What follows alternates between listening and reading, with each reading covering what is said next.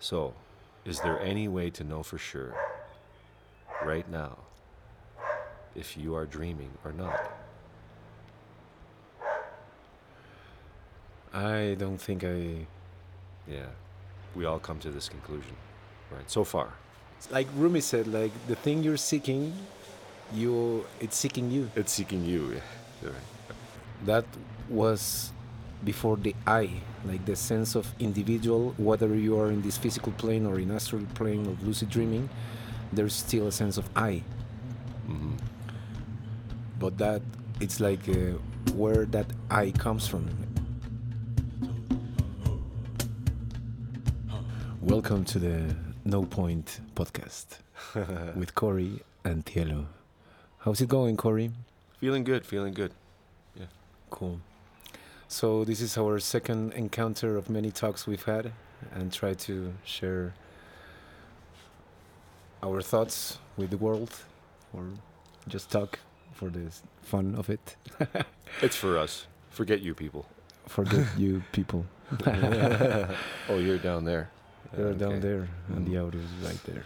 Mhm. All right, so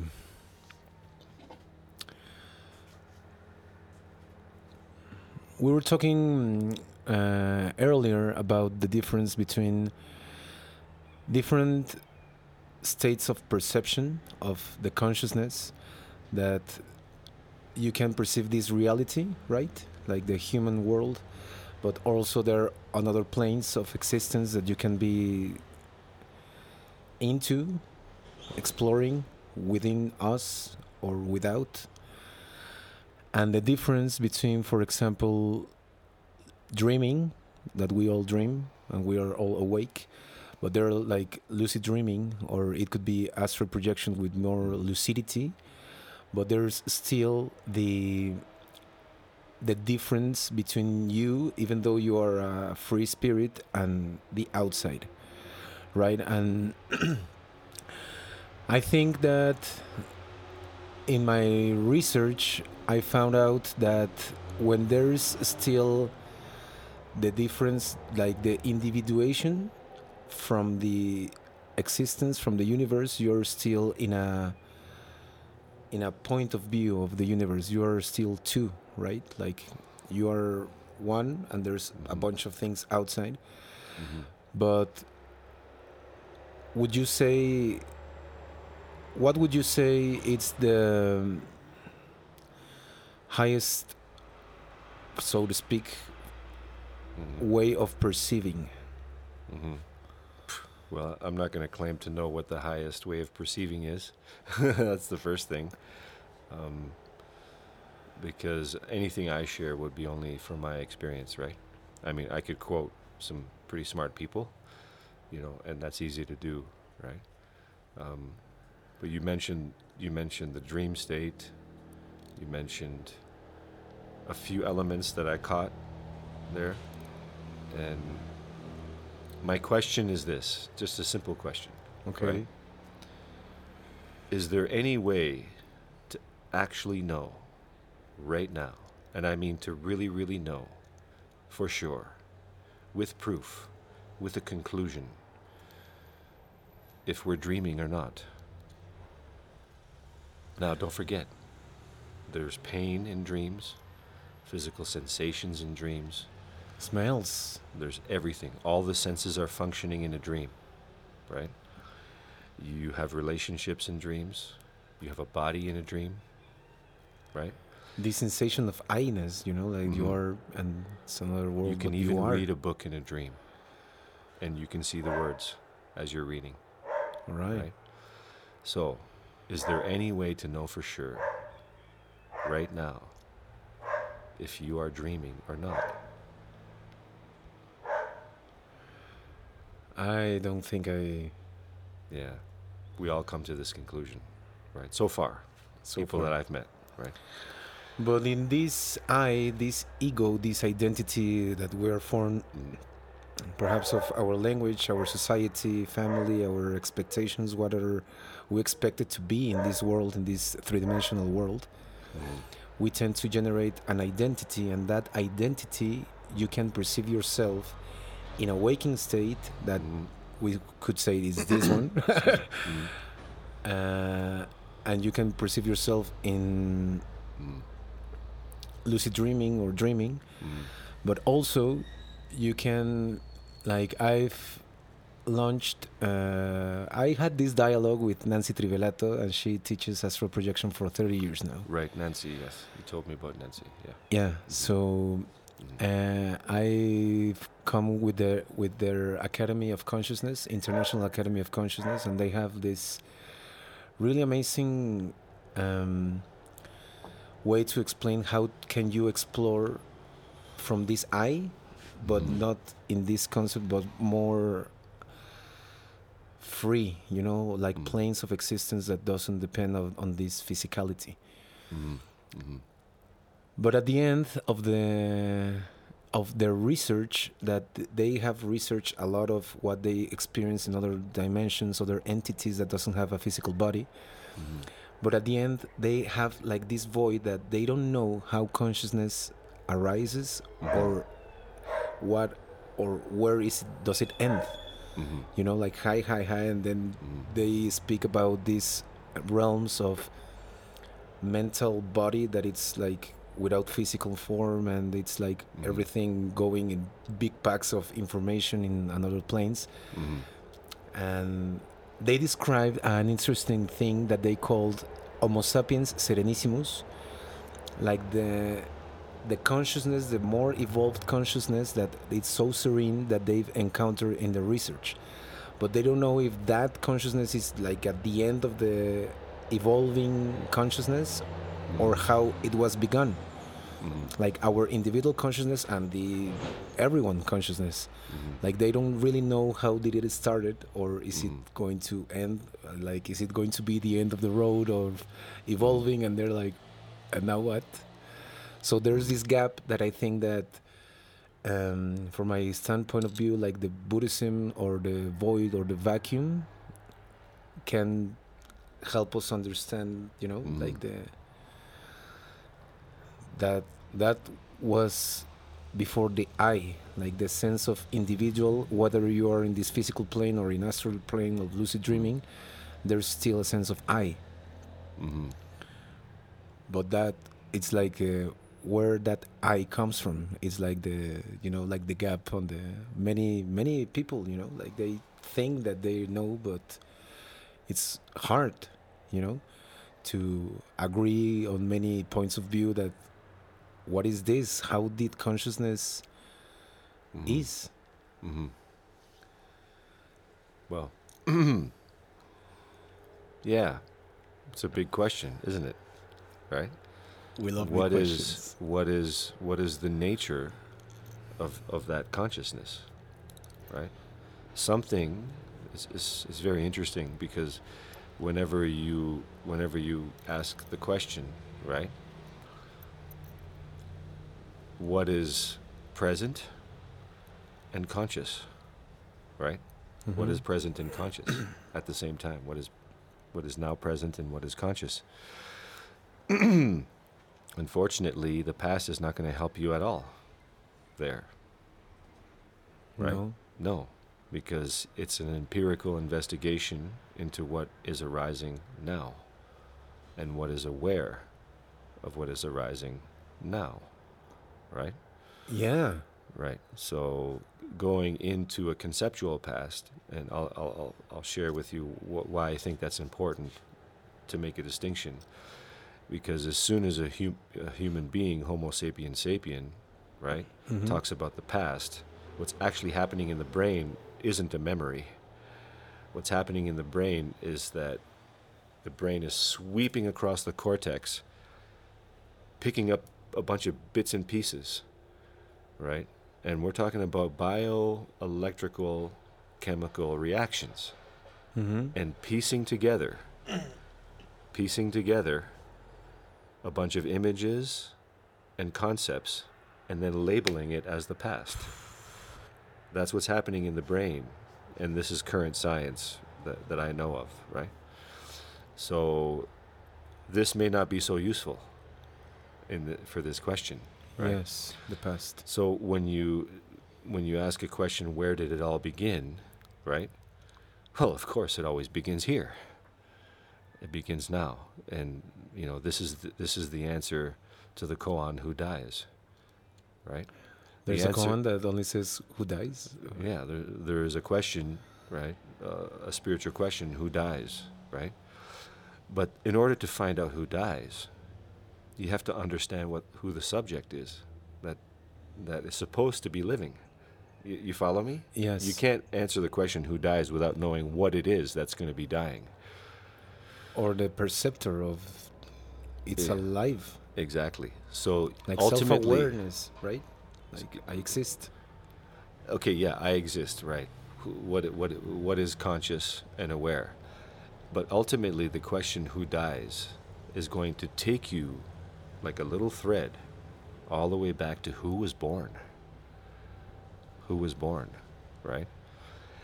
And this is an unanswerable question because you figure out that all of that is conceptual, right? You figure out that all of that is story, right? All of it. Yeah, sure, I have a birth certificate and a driver's license, and I have a passport that has a name on it, right? Of course, I do, right? But ultimately, if all that you can find is present moment awareness and images, perceptions, and thoughts, you're going to ultimately come to the conclusion, more or less, that you are born right now, right? And then the ultimate answer is revealed, and I won't give the answer away. But the answer is revealed in this way. But I'm going to come back to one more element that I really liked about what you said, is like, what is it, right? If you could reach out, so you have this present consciousness, right? It's present and it's conscious, right? In order to feel into this experience of being present in consciousness, you're, without even knowing it, doing a meditation called awareness of awareness, which is taught in many, many, many different schools. Okay. Awareness of awareness. You're pointing the arrow back at what's aware. That's so... Yeah, and we use the word back because it just helps. It isn't necessarily back or forwards, or it's not space-time located, right? But the question that I really, really like is if you could reach out and touch and feel that which is present and conscious right now, you now have the essence of the question, who am I? Which is the same as the question, what is it? Right? You can figure out what objects are your whole life. But don't you find it funny that you wouldn't first try to find out what the subject is? That's exactly my point. Right. Yeah, it sounded like it. I'm amazed, like, how many humans, like, this kind of thinking is really important for me, because I see most people, like, taking for granted the self of I, and then go in the world and, like, go, like, everyone is running to get something, but they don't ask themselves, like, what are we? Like, everyone... It seems that we, at some point, children could be like, we have this identity or explanation of the universe. Could be the Big Bang or the creation of God, or the cigüeña in Spanish, with like, you were brought by the cigüeña, by house, and you're okay. So the cigüeña brought me. So, in my research, in my dialogues with people, I've encountered that most of them have this sense of I that it's based. Like, it's really hard to question what the foundation of the explanation or the sense of self, on the sense of meaning of existence. They have it, like, and they don't think about it. Like, oh yeah, the Big Bang, yeah, for sure, 1.1 million times smaller than the pinhead, and oh yeah, where was that point floating? Who put it there? Right. And it's like, right. Oh yeah, but the Big Bang, and yeah, I am a scientist, and I know. Yeah. You don't know. We see the mathematical equations that prove to us that there is such a thing called gravitational waves, right? It's like, Okay, so where do we go with this? Right. Right. It's a trip. It's a trip, right? It's really more amazing Yeah. that when, for example, when we're children, we are explained about the water. This cycle of water. So when I was a kid, I thought like, okay, yeah, I get it. Mm-hmm. So the water Mm-hmm. comes in down in rain, and then it goes up, it moves through clouds. Mm-hmm. But that process, it's really magical. Like how Mm-hmm. the same substance Mm-hmm. keeps water being water from earth, Mm-hmm. and it's like a, how do you say riego? Like Yeah, rain, no, like field when you are spraying. praying, Yeah, like an spray. automatic spray through Yeah, all over spray. the planet, Yeah. and it goes and turns into gas and water and solid. It's really magical, like the concept of sublimation, condensation, or whatever the process. It's just a concept, but the reality between that magical thing that it's happening every the water, for example, it's way more depth than the concept. Oh yeah, I get the cycle of water, dude. Mm. Do you know that We this have thing? we have a Nana with us here. A Nana, the illuminated dog. Oh yeah. Yeah. Hello, Nana. So do you think dogs can aim to be humans, or humans aim to be like dogs? Maybe we've all been called a dog before. uh, when somebody sees me like a dog, I become a dog. So. You say I'm a dog. I'm a dog. So when you were saying about this, what dies and what is born, it seems that it's like if we think about the present moment, consciousness evolving every instant into everything in the universe, and then it's like that same consciousness decided to experience itself through several eyes and have this eternal self without. There's this amazing quote that you cannot die because you were never born. Yeah. But it seems that in this eternal I that exists within us, that we are all with one and none, we have this arbitrary start and end during this journey. Like during this eternal journey without existing and existing everything, like consciousness has this mechanism of seeing everything for the first time. Sure. Notice how your question is coming back to the first question, which is waking in dream state, right?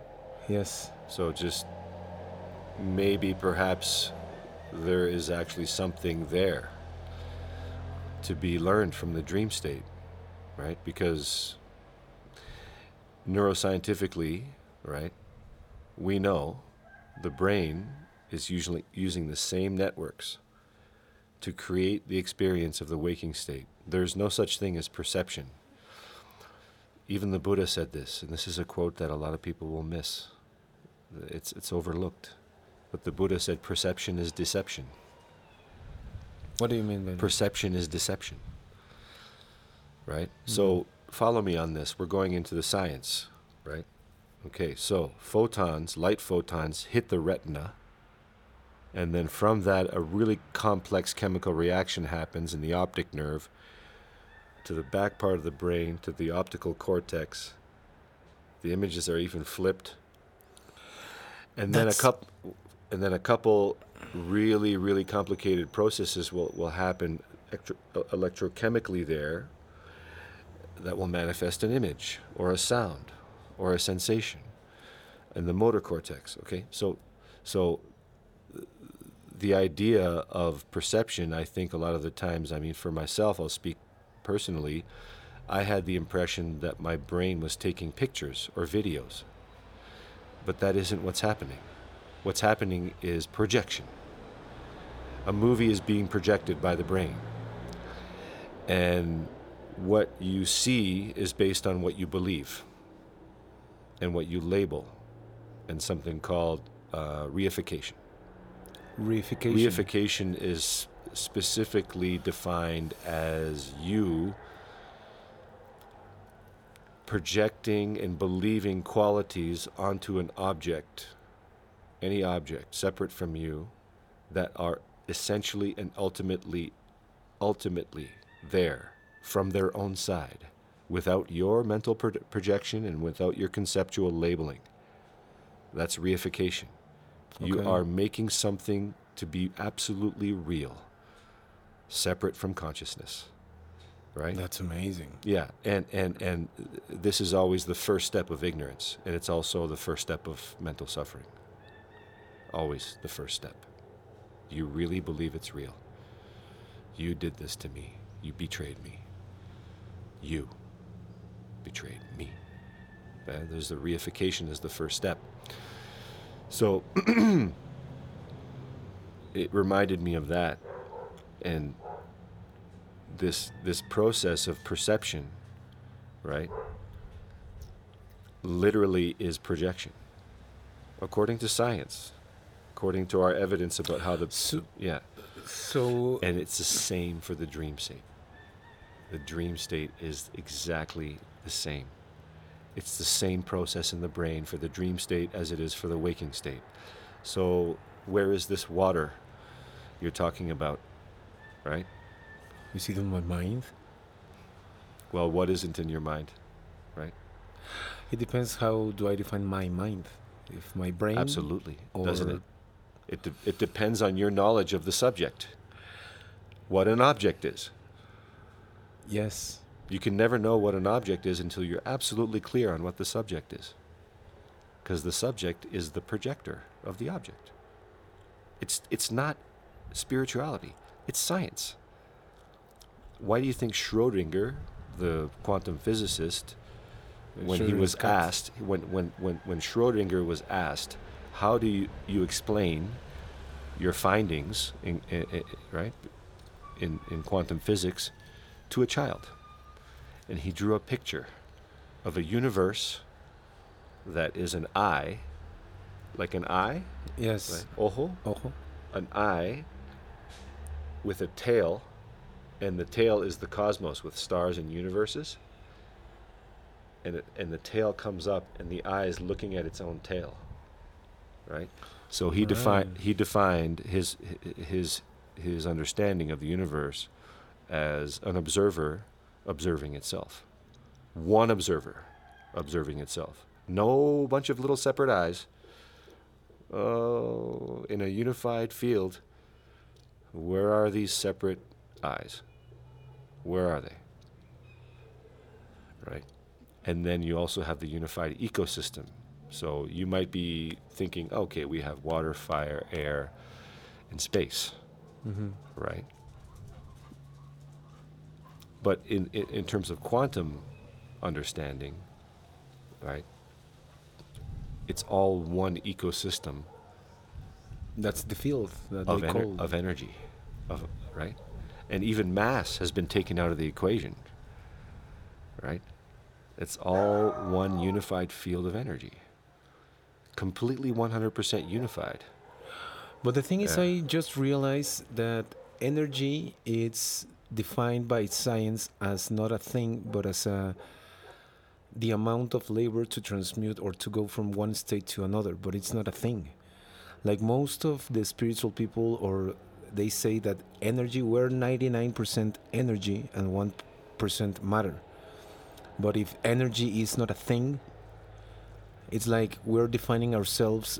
If we are that energy, we're just this capacity of the same stuff that is not stuff of changing, because there's no mass or a thing in energy, at the microscopic levels. Yeah, It's just, right. Yeah. It's not a thing. Mm-hmm. But we believe, and most of people, we describe energy as a thing. Right.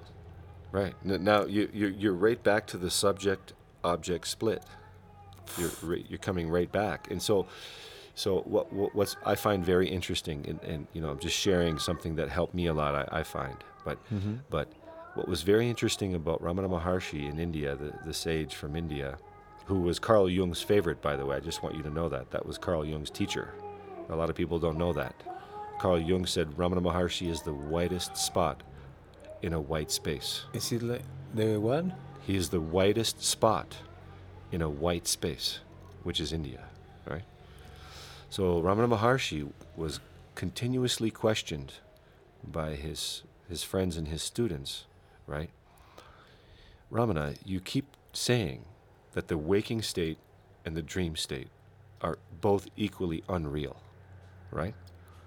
And the question was always the same, right? Okay, sure. There's an unreality to the waking state, right? That's similar to the dream state, right? But when I'm in the waking state and I'm sleeping and I go to sleep, right? There are other conscious observers who can see me while I'm sleeping, right? Yes. Right? And he said, well, yeah, just like it can happen in your dreams, right? He absolutely refused to budge on this topic. He refused to budge. He said the waking state is absolutely no more real than the waking state. He said the reason why the waking state feels more real is because you have more body identification in the waking state, right? And he described the process of false identification, right? The false identification in the dream state, the illusion in the dream state, when you're not lucid, because you mentioned lucid dreaming. I'm glad that you did, because it's important. The most important element of being lucid in the dream is you know that that dream body is not you. You know that that dream body is not you and cannot be harmed, cannot be born, and cannot die. It was a manifestation of consciousness only, and nothing else. And you have water in dreams, and you have earth in dreams, and you have temazcales in dreams, and you have ceremonies in dreams, and you meet shamans in dreams. You go to meditation retreat in your dreams, right? All of this will all happen in a dream. And what's the source, right? The source of that dream is consciousness. I think it's amazing, you Right. know, like the thing that the eye, that it's going through those like a peephole, like an individual peephole, but behind the peephole is like one eye observing itself through different peepholes. Yeah. But that process, I find it really interesting, Right. and I think that it's supposed to be a little bit hard to enlightenment, to realization, to let go, to join with the source and with the non. Like it's not like the villain that it's us, our ego, and it's a good villain. You know, if it was easy, like if you did like, okay, I'm gonna tap your shoulder and you will be enlightened, it will be, oh no, come on, I'm the old and the non, like so fast. Yeah. No, I want two more. You know, like in Yeah. the movie. You know, Yeah. in the Just take structure the of pill. the movie. Yeah, Just take the blue pill, or is it the red pill or the blue pill? I don't remember. I think it's the blue pill. Take the blue pill. Yeah, Blue pill. I think so. Just take the pill.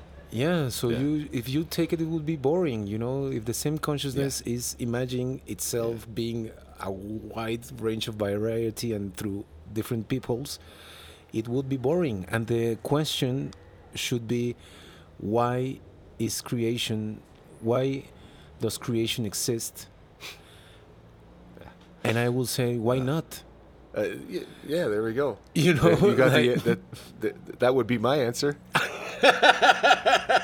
I'm not going to say I know, but if I had an answer, it would be why not? Right? Look around. Pretty beautiful, don't you think? Look around. I mean, I Yes, don't think I because could do a even better though job. Do we you in think you this- could do a better job? I don't. No. I mean, I've seen some pretty beautiful things. I've seen some things that I could reactivate the bar that was. yeah, the rebar. No, it's so they can build another one, right? So it serves a function, but yeah, visually an eyesore. Yeah. Yeah. You mentioned something that I was curious about. You said something about, well, the why, right? The why, right? The meaning, right? What's the meaning of it? Right? What's the meaning? Like What's the meaning of all this? it's right? really like a logical question between the intellect, like why? Like why should I get up morning and try to get some money and blah and please others and follow the same day? Like why? All right. So I'll take a stab. Why not? Why not once in a while try to put your flag in the sand, even if it's in the sand, right? So there's a few interesting elements about existence. Number one, we all know it's precious, right? We protect existing living things from being harmed, babies, people in distress. We protect ourselves from harm, right? We, in general, we want to live. We prefer life over annihilation or death. I mean, you think about a cancer patient and how much pain and suffering they go through just to survive it, right? So, existence, your existence, right? Naturally, my existence, right? I love it, right? And out of all the things I could have in the world, right? Ultimately, I would come to the conclusion that to have more time would be the one thing that would be the most precious, right? So a dying person, right, who happens to be wealthy would give everything they have for one more year, right? They'd give it all away, wouldn't they? Right? So existence is what we love the most. So, could it be that existence is love, and love is existence, and our existence is our being, the capital B, and we love it the most? Could it be that this existence, we love it the most because it is love? Our existence gives us happiness, and because it gives us happiness, we love it. And The way it is. These three things, right? Being, happiness, and love, could they be one? Right? And so, from that perspective, what's the meaning of existence? Right? There is no meaning. For me, existence is the meaning. And it happens to be happiness, and it happens to be love. Right? And it happens to be what I would call the self with a capital S, right? We always love ourselves the most, right? But ourselves in the wider sense of the self. In a much wider self, in a kind of existence-based existence. And experience. that existence that you're describing about love being happiness existence, because it's a really interesting thing how every creature has this survival instinct. Yeah. You know, that Yeah. you will rather run, like it's on the default network or something. Actually, it's not. It's not in the ego. It's not. Like I'll interject with this or one little ant. thing. It's actually in a different part of the brain. So the part of the brain that is involved in keeping the body alive and homeostasis and getting food and finding an adequate partner or mate or, partners that help each other and take care of each other in this way, or tribe, all of those functions are not in the default network of the brain where the self-referential narrative arises. It's actually in the reptilian brain. Is it more like a biological, Yeah, like it's automatic? it's a built-in system that comes with the body. That was what I was It's hardwired. saying about Yeah, the default network, not the default network of. Yeah. But it's like a default programming. It's a much more default. Like I agree with you there. with Yeah. ants and Yeah. cockroaches and spiders, that every creature has Yeah. this instinct of survival. You know, Yeah. Yeah. if you threaten, they will run. Right. And right. in that beautiful default programming in the base of the creature, of each creature, it's our desire to live. Because if we didn't have that, if you could go with someone robbing you and just like, okay, pull it, Yeah. and pull it and pull it and everything pull it, and then one, it's like no one is afraid to die, like And no one like I think like life wouldn't be without this instinct of survival that it's implied in every creature. Yeah. For Yeah. Yeah. example, if you were aimed with a gun like Mhm. right now and Yeah. says you have 3 seconds, dude. 1, 2, 3. Yeah. Pretty heavy moment, right? You wouldn't run. You wouldn't try to hit me. I can't project on that, but I will tell you that I did have a gun pointed at me in Paris in broad daylight, and they were asking me for my money. The context is important because I had been harassed by beggars and people that were grabbing my sleeve and stuff like that when I was in Amsterdam before I got to Paris. Mm-hmm. And I was sort of fed up in this moment that this guy caught me at. I was really fed up, and actually, I only had a couple days left before I had to take my flight back, Mm-hmm. and I only had 200 francs left for those 2 days. So my reaction to him was, unfortunately, some really, really nasty words in French. The worst insults you could spew at a human being came out of Okay. my mouth. And I told him, I said, how stupid are you to point a gun at me, look at me, right? Why don't you go stick up somebody who has money? Because I obviously don't look like I have money, right? And I walked away angry. So that's what happened in that moment. So you didn't feel fear of dying? You were I felt like, the fear after.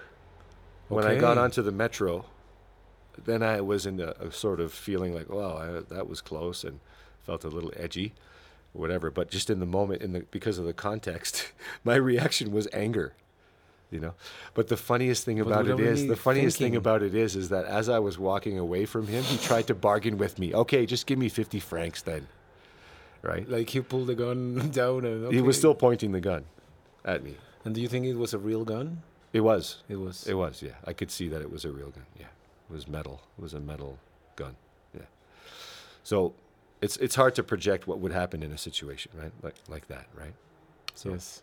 um, But I think actually we were talking about with the dog, like if like being with animals, like for example, one special dog from a friend of mine that it's called Paz. Her dog is marron. I really think not Mammon, no, Marron. marron. El marron.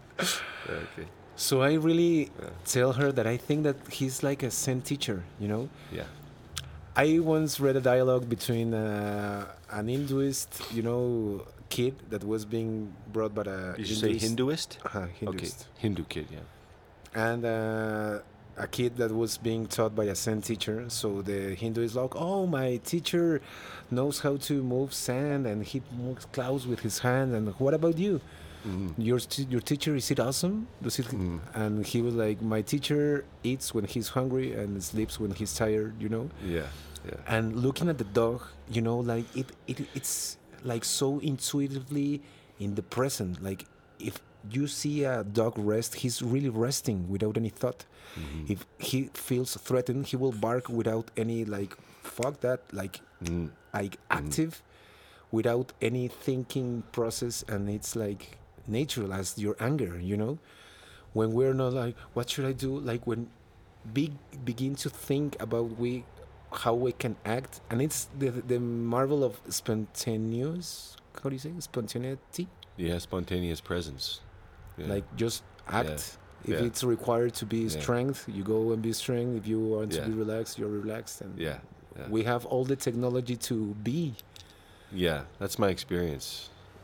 Yeah, yeah, yeah. I've noticed that spontaneous action, and like it's shocking. It's shocking as you know you've done pretty deep work. You may have seen these moments when there's action without any thinking at all, and it's so funny that I never recognized it before. Like you're in the kitchen and you open the cupboard, to get a glass, and you drop it, but then you catch it in midair with the same hand. That's it. Yes, yes, yes, yes. Right? There was no thought there at all. There's None. no time to think. There is no time to think. There's a huge delay with thought. A massive, massive delay. According to neuroscience, there's a massive delay. Right? Huge delay there. So what I mean by that is a delay from the stimulus to the response of a thought to act. Right? So And it's doubt. now right? we're getting into some of the most shocking neuroscience, which hasn't been proven wrong yet since the 80s. Since the 80s. What's And that? that the brain is acting before you're even aware of it. The conscious part of the awareness that has to do with conscious thought and conscious experience is a tiny, tiny fraction of the working of the brain. And they can actually see on a functional fMRI that your brain has already made the decision before you're aware of the decision to act, to choose whatever option they confront you with. All right. And this is and this gap, they can see your brain lighting up, about to act before you're even aware of it. But then again, what comes in after is a story from the default network, a network not even involved with the initiation of an action, not even connected, that's saying, I did it. And so free will was destroyed neuroscientifically in the 80s. And they've been trying to reproduce this experiment over and over and over, because there's a gang of neuroscientists called compatibilists. Compatibilists. So they believe, of course, we don't have ultimate total free will over all of the functions of the body, including all of the thoughts, feelings, and volitions. Volitions are decision making, or the desire to do something and then act on it. He said, but they claim that there's still a measure of free will, right? Mm-hmm. And they are literally at war, right? Academically, they're at war with the neuroscientists that literally are running the experiments in their labs over and over and over again, and they're coming up with the same result over and over and over again. That the parallel processor of the brain, the subconscious part of the brain that has nothing to do with conscious awareness, is actually running the whole fucking show. Pardon my language. So you can mean that the thing is going to happen, but there's this identification that thinks that we did it, but it's just a happening. It's a story about what's happening. And then you can judge yourself by your actions, and that's like a different... It's a different network.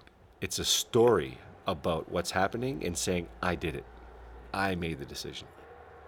And also, because it's a belief structure, right? Beliefs create feelings. So because there's a belief, I'm doing it. Subsequently, afterwards, there's a feeling that I'm doing it.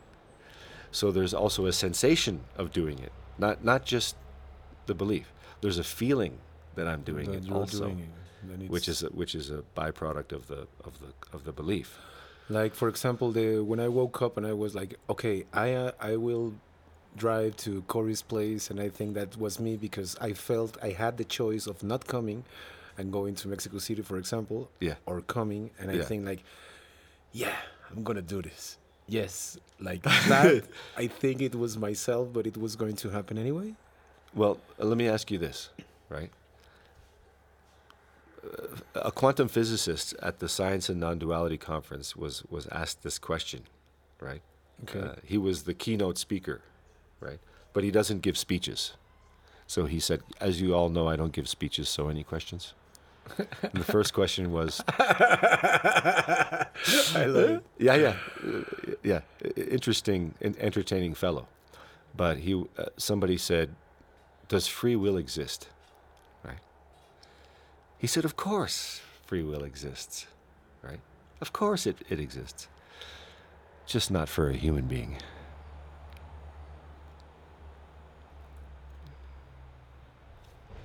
So he said, in order for free will to exist, right, you would have to be in control of the arising of a thought. So the first question is, right, How do you think? do thoughts arise spontaneously, or do you control their arising? Well, some people will say this, and these are the compatibilists in philosophy, right?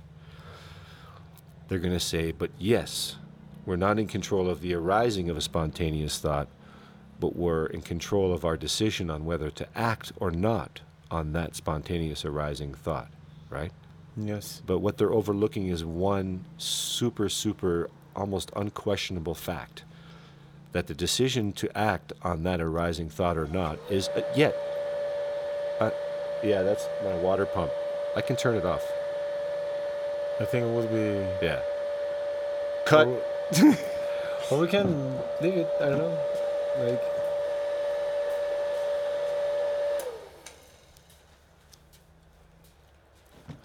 So that is another arising spontaneous thought, to act or not to act on the first arising thought. So going back to your story, I took a bit of a tangent, but going back to your story, this thought, yeah, I'm going to do it today, right? Did you make this thought arise? It can have the sensation that I did. It comes with a feeling. I know it comes with a very unshakable analyzing feeling. A situation that, oh, should I go? Do I have time? Blah, blah, blah. And then you analyze, and then you go like, aha, I'm going to do this. You know, like when you are, like, okay, I'm going to go. Yeah.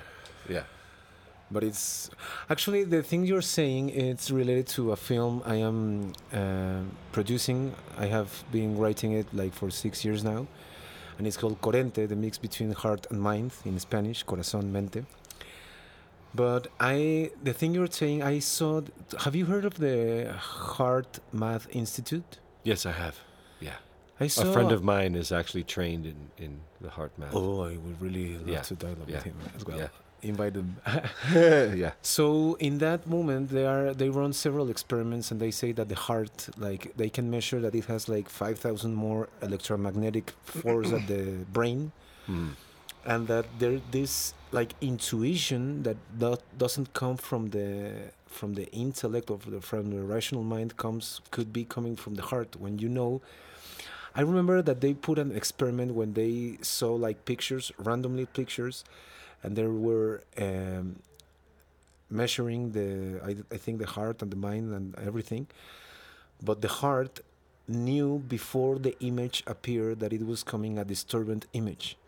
Like the heart started to shake or to rattle before something, coming. It was like if that center of perception, we could speak like that from the heart, it's like ahead of time. Like it was like the thing you were discussing, but I remember I just heard that it could be another kind of brain, that it's not rational, because in here it's like Alan Watts said that you always picture yourself like behind your ears, in between your eyes, right? Like somewhere, specifically somewhere in the middle. In the middle, somewhere like inside there, right here. But like it's at the level of the eyes, because move. Yeah. If your eyes move, you feel that you are in between somewhere there. My question is this: what's watching that? That's exactly my point. Or what's projecting that? Right?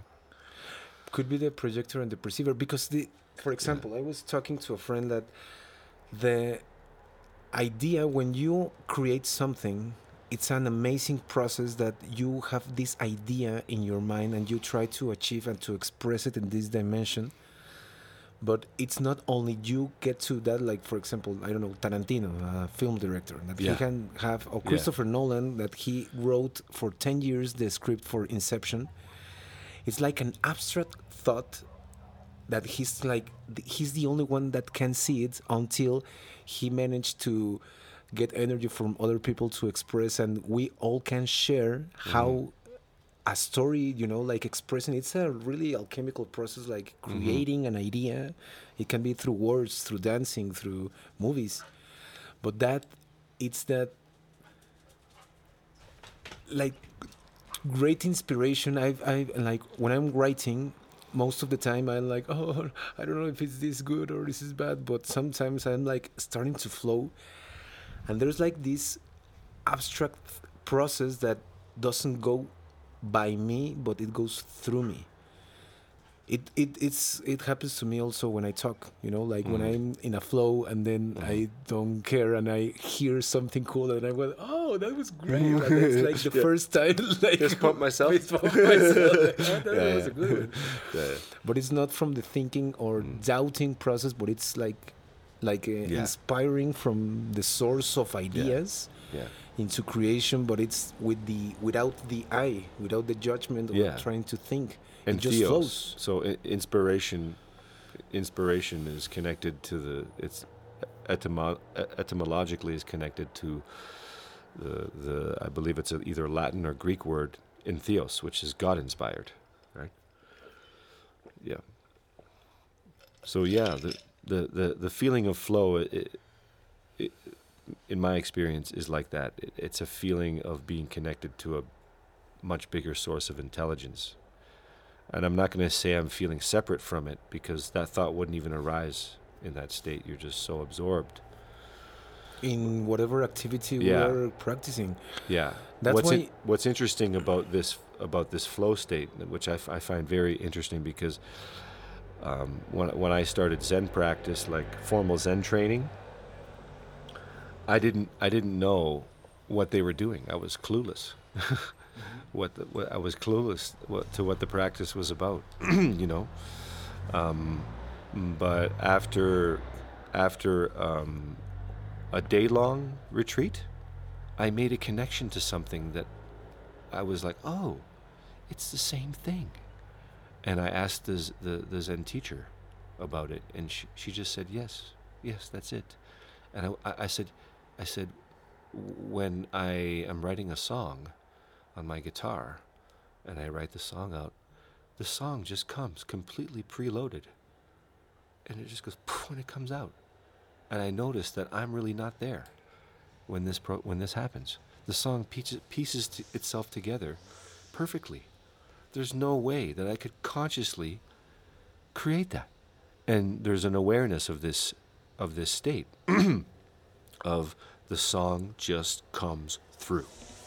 Right? That's right, yeah. And I was like, is that what we're doing here? And she said, yes, that's what we're doing. And then subsequently, many years later, you know, with a bit of training and instruction, right? You notice what Zen is about. Zen is about being in that state every moment, even when you're scrubbing the toilet. And I remember the first time it happened to me in the very first Zen retreat. We have an hour to do our work, and I was cleaning the bathrooms. And you have to move because you're sitting so much that movement is so delicious, to move and sweat a little. Like, it's a lot of relief from doing a lot of quiet sitting.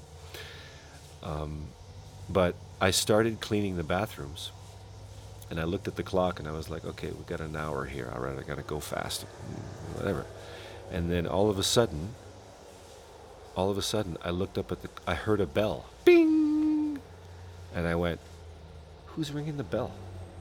Right? What are they ringing the bell for? We got like at least 45 minutes to go. And I looked up at the clock, and the clock said 7 a.m. An hour had passed by? I had no conscious awareness of that hour. I was enjoying so much scrubbing and polishing the shiny chrome and making everything look nice and shiny. I was like, wow, it's so shiny. Yeah. Look at how shiny it is. Oh, I love it. Let me get this little spot over here. Without this And thought then about the worrying lights about went time. on. The lights went on. You went into... And I was like, I wasn't writing a song. I was cleaning a fucking toilet. Right?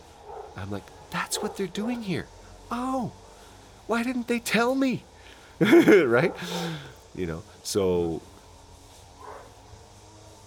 I'm not going to speak spiritually or about God in this place, because there's no space for that thought in that space. in that place. You're absorbed, Mindless. right? You're absorbed. When you spend time with someone you adore, you just have this rapport, this affinity, this connection. You have so much to talk about. You lose your concept of time and space.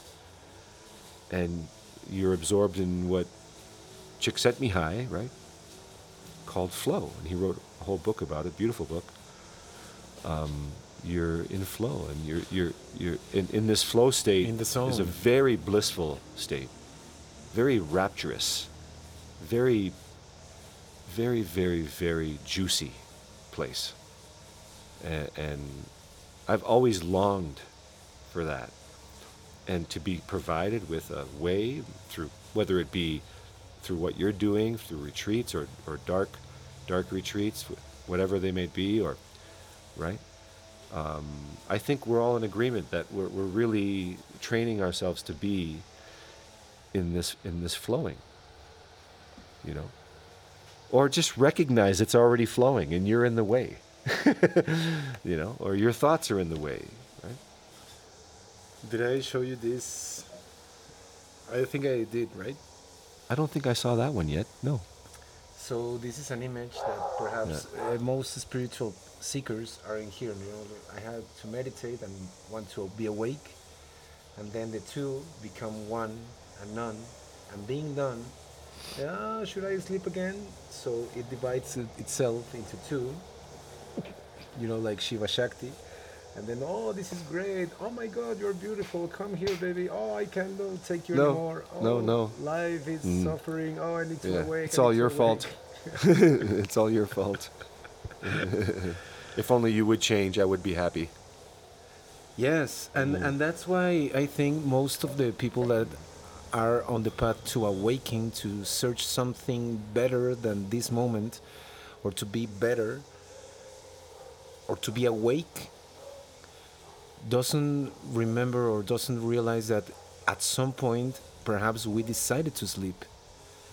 Being awake and being the one and the none is like, should I get another eons, another couple of multiverses going on just to sleep a little while? Because if you are it, there's not much happening but beingness. And I think it should be great, because that, I think that as you and I have discovered that dimension of stillness or non-existence within, you know, in practices, as you told me in this bathroom polishing, shining. Yeah. And that it's the thing that it's okay, like it really is, because there's nowhere to go, nothing to achieve, nothing to hang on to yourself, nothing to change, nothing to be better, but it is, and it is now. But it's like you said at the beginning, like your conscious attention to this, the 10,000 world, the 10,000 form world, you know, like our senses, and we're fascinated and we're worried and blah blah. But it's this always stillness that it's we could, how would you say, like refugee, or like to go to that when things are going really messy or really agitated in the exterior, you know. if there's no projection, you know. It's cool that you showed me that. It's a beautiful image. You know, thanks for sharing it. It was good timing, because and what you just said really made me remember something that I think is really cool to share, because it's current neuroscience, which is it's a nice image. Yeah. So for about 7 years I worked with a teacher who would never call himself a teacher, by the way, but I worked with a teacher called Gary Weber, PhD, the scientist himself. For anybody who's interested, happiness beyond-thought.com to download all of his books for free. So he was actually part of a study. He was part of what was called persistent non-dual study. So I'm going to paraphrase the research a bit, because I don't remember the numbers, but basically Judd Brewer, PhD, he's one of the more well-known neuroscientists studying meditation in the world. He's written some great books, written some wonderful books on dealing with anxiety and whatever. But basically, like in the world today, there's the two biggest names in meditation research are Richard Davidson, who is part of the Mind Life Institute, one of the Dalai Lama's friends. They started the Mind Life Institute together, and the other guy is Judd Brewer. So Judd Brewer did this research. He was trying to find as many persistent non-dual human beings in the world. So basically, these are Homo sapiens sapiens, who actually experience the majority of their waking state in what we would call a non-dual state, right? And the non-dual state is basically the absence of a separation between subject and object, right? Would you say that should be wired ourselves when we're like 1 month old? Well, that's actually Like a when very you interesting question, because don't know where the eye begins. it's a very interesting question, because actually, according to developmental psychology, depth psychology, the work of Winnicott and all of these people, yeah, they were able to basically say that children start to develop a sense of subject between the ages of 1.5 and 2.5 years old. Around then, and that's when the tantrums start. Right, tantrums. And the kids freak out and cry and kick and scream. And okay, when they get this sense of I. Yeah, the subject is created, right? Like you wouldn't really know when your mother starts or when you're right, pure right. or your fluids. And it's like could be like perceiving like one big thing, like incredible, like one thing changing everything until. That was Dan Schmidt when he, in his documentary of Samadhi, said that when someone tells you that there's a birth, that's the last time you will see a birth. Yeah, the labeling Since that, of it, you will only see a concept. Yeah, right. That's a bird. I know what that is. And the wonder of this expression of grace and bird song and flying and right, is completely overshadowed by the label. Oh, I know what that is, and then looking away. Yeah. Right. It's the kind of the same deal of the cycle of water that, I know, and the I know, it can lead you to a meh. Oh yeah, meh. it's the universe. Right. I know that. I know the mountains. Oh, I know. I know. I know what you're saying. I know what you mean. Yeah, right. And I think that I know what you're saying. No, you don't have to stuck finish your sentence. I know what you're saying. with the concepts. Yeah. This we filter of don't see reality. It's a smoke screen. Or projection, It's a smoke screen. All of it. like a veil. All of those concepts are smoke screens. And the funny thing is, they're not ultimately there, and that's it can be the frustrating part of the practice is being completely fooled again and again and again, over and over and over again by concepts. Oh, you motherfucker! You fooled me again. I wanted to share one last thing about what you jogged my memory about, because it was the one thing. So Judd Brewer, he found, I think, something like 200 people who identified themselves as persistent non-dual experiencers. Okay. Right? And he studied them. And he screened them, all of these so-called 200 non-duals, right? And out of the 200 non-duals, only actually 30 of them were actual, right, non-duals, persistent non-duals. He scoured the world and can only find 30 people that were persistent non-duals. And the other ones, the funny thing is the other ones thought they were. The other ones thought they really, really believed that they were. They really believed that they were, but they weren't. Because of measuring chemical things, or with an fMRI, they know it all now. They can see the default network activity, and the default network activity is all activity about the past or the future, or you being a self as opposed to others, objects, or the world. So that network, when it's quiet, they can see it. On the fMRI, it's clear. It's very, very clear. You can't hide on the fMRI. You can't hide, right? It's all there. You can lie. You can't hide, right? So out of the 30 persistent non-duals, right? Gary Weber's brain was shockingly leagues more present, functionally present than the others. In fact, when Gary Weber came into the lab, right, and walked in and they hooked him up to the scanner, which is all the electrodes all over the scalp, Yeah. right? All over like this. Judd Brewer was like, Gary, are you meditating right now? Looking at the screen, right? Gary's like, no. He's like, Gary, your default network has like no activity. And Gary's like, yeah, I know. I've been like that since 1998, right? So And then Judd Brewer says, okay, this is going to be a problem, Gary. Gary's like, why? He says, well, in this particular study, all of our subjects and all of our controls actually have to try a meditation that we measure, right? Gary's like, Judd, I can't. So I have Do to it. act like I am not meditating to start meditating again, or he was like trying so hard to. Judd said, Gary, you have to meditate for this. Gary was like, Could you all please right, Judd. meditate a little bit? Gary was like, all right, I'll try, right? I'm gonna desire to think about the future, Yeah. past, future past, future And the past. funny thing is that as soon as he was trying to meditate, the default network activity went up a little bit, all of a sudden, just a little bit like that. But then eventually Gary was like, "This is useless." Went back to his. It's called the natural state, sahaj. The Sanskrit Sahaj. word is sahaj, sahaj, samadhi. Like There's being in the nirvikalpa samadhi is being absorbed in meditation with no thought.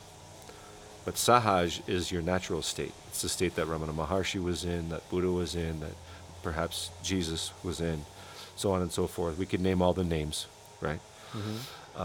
So then after the study was over, and the funny thing is I actually saw this on a blog post. I saw this on the forum. I saw Judd Brewer actually post a comment because Gary posted a blog post about this study, and he posted the brain scans, right? He posted Yes. the scans, the fMRI scans. And you can see absolutely no default network activity. None. No self-referential narrative. No narrative about a self. And then Judd Brewer posted below, right? Yeah, thank you for your help, Gary. I was very, very, very happy to encounter the most functionally present brain I've ever seen so far. Awesome. And so this functional presence has everything to do with self-referential narrative. It has to do with how many thoughts you're having about the past or the future, or about yourself or objects or others. Right? I think it would be like finding yourself, right? Like I think so too. go Finding go your and try real to self. see books and blah blah blah blah blah, and when Yeah. it hits you, like oh, Yeah. So like Rumi said, like the thing you're seeking, it's seeking you. It's seeking you. Yeah. You're right. Awesome, Cory. So I think we can call it off a dialogue in these beautiful mountains. Yeah. I am really happy of doing this with you, the No Point podcast. Yeah. No say no importa podcast. No Yeah. importa podcast. Don't know who cares podcast. Great, man. So Yeah. thanks a lot Yeah, great. for having me in this amazing place. All the best of luck with Vasio Kononda, and I like what you're doing. It's always great to chat. And And we should keep Nice to doing have you this here. Yeah. online or in presence. anytime, I'm willing. Awesome. All right. Thanks, Thank bro. you. Thanks.